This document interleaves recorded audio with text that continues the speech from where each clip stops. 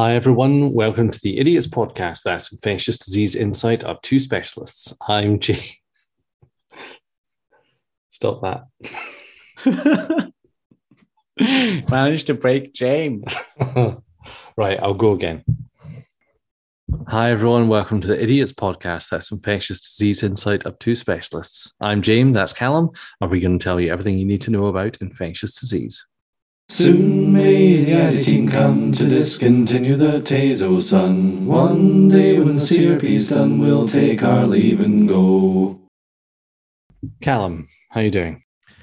I'm good, apart from the fact that I was going to go to the horse races, something I do often, obviously, and I was going to wear my hat, but it had got fungus on it, so I had it's looking like a moldy toff, which is convenient because today we're going to do a very short episode on the moldy toff. Yeah, because I'm leaving the podcast forever. The Molotov, Callum. So what is that? The moldy toff is a really clever, I guess you could describe it as a black box machine, one of these machines that you have in various industries, fields, labs, where you put something in and it does something clever and then you get a result out and you don't really see the inner workings of the machine. And I would say that the moldy toff has sparked a revolution in identification of organisms in microbiological labs. It's huge in terms of one of the big things that you think about when you are getting a clinical sample and you want to give a result to clinicians so that they can act on the result and make decisions that benefit the patients. One of the big things is turnaround times, and that's huge. And the MALDI-TOF dramatically reduces the time it takes you to identify organisms and also makes it, in a way, cheaper and just quicker in the lab. So that's what it does. You need to tell people what it is. What it is, well, first. MALDI-TOF, not only is it a great name, but it also stands for something. It stands for Matrix Assisted Laser Desorption Ionization dash Time of Flight Mass Spectrometry. So there's also like different types. So we have a MALDI-TOF locally, but I think there's MALDI insert other things. MALDI is the main principle. So what does that stand for? So we can break it down essentially into 3 steps: matrix assisted, and then laser desorption ionization, and then time of flight mass spectrometry. So that's the 3 steps. So essentially what you do is, here's your situation. You've got a patient who's got infection. They've had a clinical sample sent to the lab, and say that's a swab or a bit of tissue. You take that and put it on some agar, and then you wait a period of time, 12, 24 hours perhaps. And then you look at the plate and you've got a colony there. Great. Okay, we've got a colony. What is it? Now, there's some rapid tests you can do to identify common organisms at the plate straight away, but sometimes things are a bit more unusual or difficult to identify, or you need to be sure exactly what it is.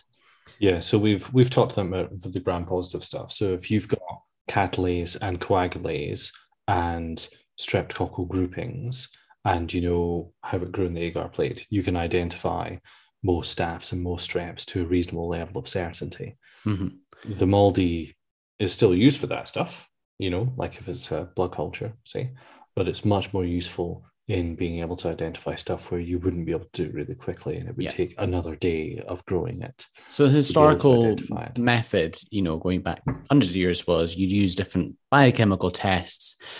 So you would do things that are like rapid reactions, like say if it's gram-negative, you might use an oxidase test, which is color change, or you might, you know, look at what does it ferment, which takes some time because you need to wait for the organism to ferment different sugars. And that can be quite complicated, and there's really great old textbooks where you talk about it, and it's really detective and it's real nitty-gritty microbiology. The biomedical scientists are fantastic at that level of knowledge. And then came in more automated things, so like card arrays, where you have something called an API, where you have different biochemical test that can do that. Yeah. And now It's we've doing the same recently test, got, it's just doing it in a standardized fashion. yeah, It exactly. gives you set results. And it also gives you an interpretation at the end.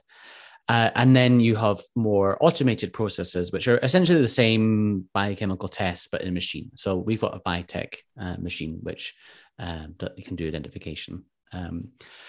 MALDI-TOF works slightly differently. So you've got the colony, and from putting the colony into the machine, and you can within an hour easily get the identification of the organism, much shorter times usually. You essentially take your colony, and then you have a sort of preparation step where you suspend it and then you put it into a matrix. So the matrix essentially is a series of chemicals that stabilizes the proteins. So when you fire an ionized laser, which is the second step at it, it desorbs. So basically takes things out of being absorbed. So it takes the proteins and stuff out of suspension fluid. And then you've got inside the machine this sort of gas, I guess, or suspended proteins, and it also ionizes them. So basically it puts a charge onto all these proteins, because normally proteins wouldn't be charged. All your proteins are then desorbed and they've got a charge on them. And then what you do is you have a chamber which has an electrical charge down it, which causes the molecules to fire down them. And then the time of flight is how long it takes the proteins to get from one end of this chamber to the other. And you have a computer which is shining a light, and it can pick up from the time it takes them down and also the light signal that's generated, what quantity of different proteins there are there and at what wavelengths. And then from that, you can say, okay, there's this concentration of protein at this weight, and this is the pattern. So you can even look at the graph in the machine, and it shows you the pattern of different spikes. And then it has a database where it's with lots of data compiled from lots of different use. So this is getting more and more accurate as time goes on. You can say with a high degree of accuracy, this is likely to be E. coli. It gives you two different scores, and based on those, you can say this is, or no, actually, we don't have a confirmed identification. We go on and do other things. Yeah. And the beauty of the technology is that it's now being so widely used, and there's so much data being generated that the accuracy of it is growing and growing. So initially there were some problems with identifying different types of organisms that were maybe more unusual, but as it gets more and more accurate, those problems are ironed out. So that's a summary of basically how it works. So what it's doing is it's sort of generating a fingerprint almost for the organism that it's then reading based out of smooshed up proteins and ions and ribosomal RNA and all the stuff that was inside the bacterial cell that's just been zapped by the machine. Is that right? Essentially, yeah. I think it should be obvious what the advantages are, but what are the advantages of using the MALDI-TOF as opposed to, say, using the Vitek 2 or any other identification machine to identify it? Why is it better than an API? Taking the example of the blood cultures that's gone positive, it will go positive one day after it's been taken, sort of on average, let's say. And then at that point, they'll take a sample of the blood, do a gram stain. They'll be able to identify it as a gram-positive coccus or a gram-negative bacillus, whatever it is. And then they'll stick it on an agar plate and wait another day, and then we'll see what colonies it gets.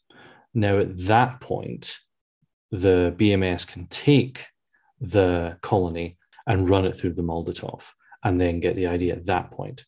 If you don't have the MALDI, you then have to incubate it in a automated detection card of a machine such as the Vitek 2, or you have to have enough sample to do an API, which will take several hours, if not a day. The Vitek will take about 18 hours to get the ID, further delay in time. I think the other big advantage is throughput, though, is that, for every, the little cards that we've got that go in our MALDI, they've got 96 wells, and we do 2 samples, isn't that right?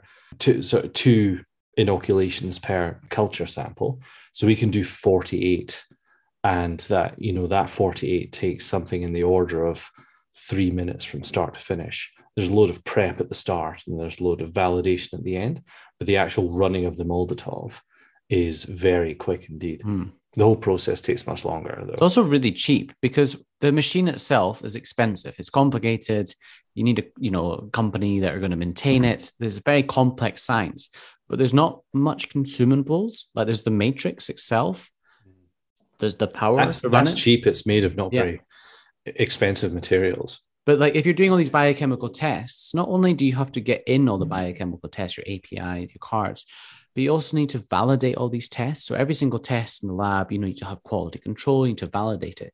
So if you're just doing one thing, the MALDI-TOF, rather than saying, oh, we have to validate all these APIs or we have to do all these different tests, things are so controlled and regulated that the MALDI-TOF gives you this opportunity to just simplify all those processes into one step. So it is much cheaper from that point, let alone like the lab time that you're saving as well. That's a huge cost savings. And with more and more tests becoming available and more work coming on with more samples, you really need to look for these efficiency savings to continue to run the lab. So what are the disadvantages of it then? Good question.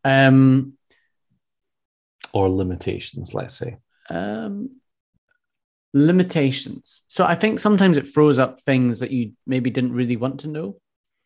Yeah, I think we've got a word for this down in NAIDOS South, and it's MALDIism. And that's when something comes up that's been identified, and the clinical team then phone you saying, what do I do about this? And you say, nothing, because it wouldn't have been identified a few years ago, and it probably doesn't need to be. Your funny, odd anaerobes and Acinetobacter in an unusual location, environmental pseudomonad, yeah, that kind of thing. Yeah, like or the very strange actinomyces. Yeah, bacteria. Actinomyces. Sorry, that's what I meant to say. From abdominal fluid samples from someone who's had appendicitis. They've had an appendectomy or appendicectomy, depending on which country you're in, and then you get this and then they were like, "Oh, the actinomycosis." It's like, no, it's just part of the normal gut flora, and who cares? Like they've had their appendix out and they've had their abdomen washed out. The thing is, it's sensitive, so we're finding stuff like that. Stuff that you wouldn't have been able to identify formerly. But then causes headaches because you end up, or also the organism names change a lot. So sometimes I think, oh, microbiology isn't, but the organism classification is constantly getting better or worse, depending on how your frame is on. But for taxonomists, I'm sure they love it because they're continually getting more and more accurate. Yeah, but I guess that introduces an issue, which is you are dependent on your MALDI-TOF manufacturer updating your database. So like the MALDI that's used here and in NAIDOS North is Bruker. Bruker is the main one, and that's the big one. They come in and they sort of quality control and they'll upgrade the database every few years. But until then, you're kind of reliant on what's there already. And if names change, people can get kind of confused. And if they don't change, they can also get confused. I guess another disadvantage to think about is there is a de-skilling that happens with it. This is what I thought you were going to lead with. So like we both know the microbiologist that I mean when I say that one of our bosses doesn't like the MALDI because it means that the BMS is de-skill and they don't learn the old school microbiology techniques. Oh, I don't know if it's fair to say they don't like it because it's obviously brilliant for patient care, but there's definite disadvantage of. Well, I'll tell you a little black story. Box technology and that nobody knows how it works. Well, I'll tell you a story, Callum. So last weekend, the previous 4 or 5 days, the MALDI-TOF had broken. And it didn't break because of some fancy internal thing. They couldn't get the door to close. And if you can't get the door to close, it won't turn on. And if it doesn't turn on, you can't get it to work. And so they contacted the maintenance people and they said, yeah, we have to order that spring from Germany. It'll be next Monday. So you don't have a MALDI-TOF until then. And the lab had a little mini meltdown and then started digging out a load of APIs because our backup, if the MALDI fails, is to identify gram-positives with catalase and coagulase and strep grouping, and then gram-negatives and basically everything else anaerobes get identified by being incubated anaerobically and being metronidazole sensitive, and everything else goes through an API. And so it's really, really time consuming for the BMS staff, but it also means that there was these huge delays in getting a proper identification, because sometimes the API fails and then you just have to do it again. And it was really difficult for the lab staff, and it made people kind of realize how reliant they are on the MALDI. And they'd already had a plan to get a second one, and that's been expedited now that this one's up and working, because they're not going to break down at the same time. So I guess we're saying that the problem is it's too good.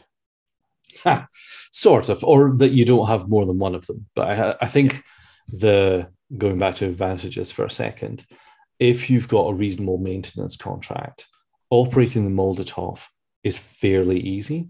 So you can parachute one of these things into a low resource country, do some very basic training, and all of a sudden that hospital is able to identify organisms to the same degree of accuracy as a first world, London hospital, let's say. So like that's a good thing about it. Yeah.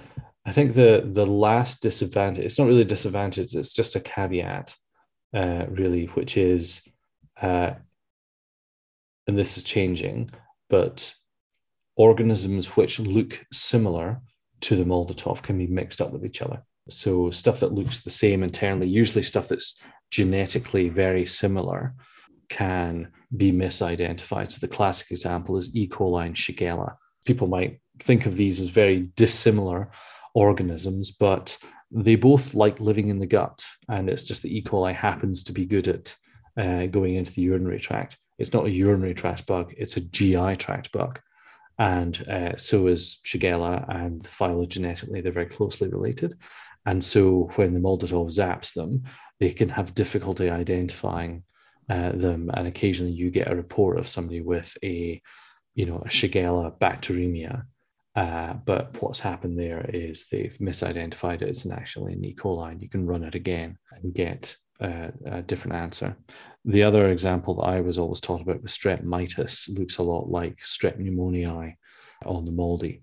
And the way to tell between them really is a very old school microbiology answer. It's to go and look at the patient and see what they've got. If they've got a pneumonia and they're on colmoxiclav, that mitis is probably a strep pneumo.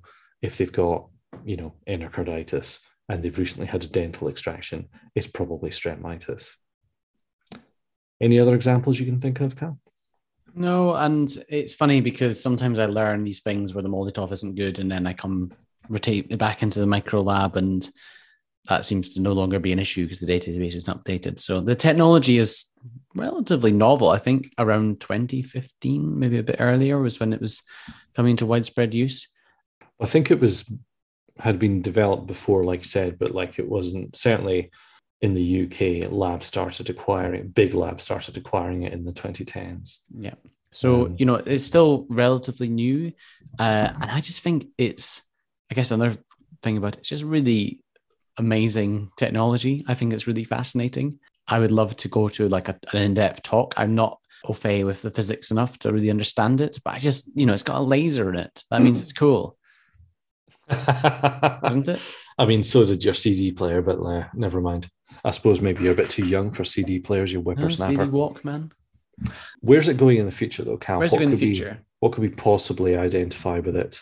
Yeah, there's always interesting papers coming out that are saying we put this in a MALDI-TOF and identified this, and people pushing the boundaries of what's possible. You were telling me about blood cultures going straight into the MALDI, no growth required. So yeah, do you know more about I think that? Being validated in some centers where you basically your blood culture flags positive. Now, what we would do normally is we would take that, do a gram on the blood culture, plate it out, wait for a colony, and then put it in the MALDI-TOF. But people are putting the blood with the bacteria in it into the MALDI-TOF directly and able to identify it. Because I guess at the end of the day, all you need to say to the machine is, this is based on blood, and there will be based on this broth, and there'll be some patient blood in there. So there will be other protein, but if you can control for that background noise, then you can still get the signal that you're looking for. Well, I mean, even if it's just saying, if you just program it and just say, look, ignore the blood and tell me what the other stuff is. Yeah. Even if it's like a scale of 100,000 to 1, it doesn't matter. It's just a computer. It's just going to delete all that stuff. The issue is that I don't really know much about this, but I imagine that, the amount of blood that's in the bottle will change.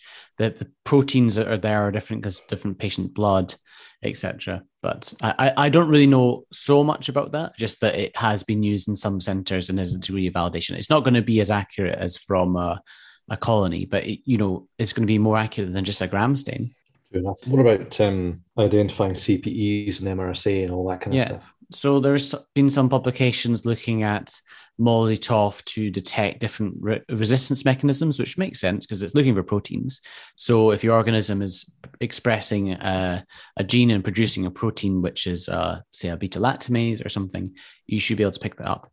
Now, the issue is that there's like a set range. So I think it's 2,000 to 20,000 Daltons, which is a measure of molecular size. And that's the range that it looks for protein peaks.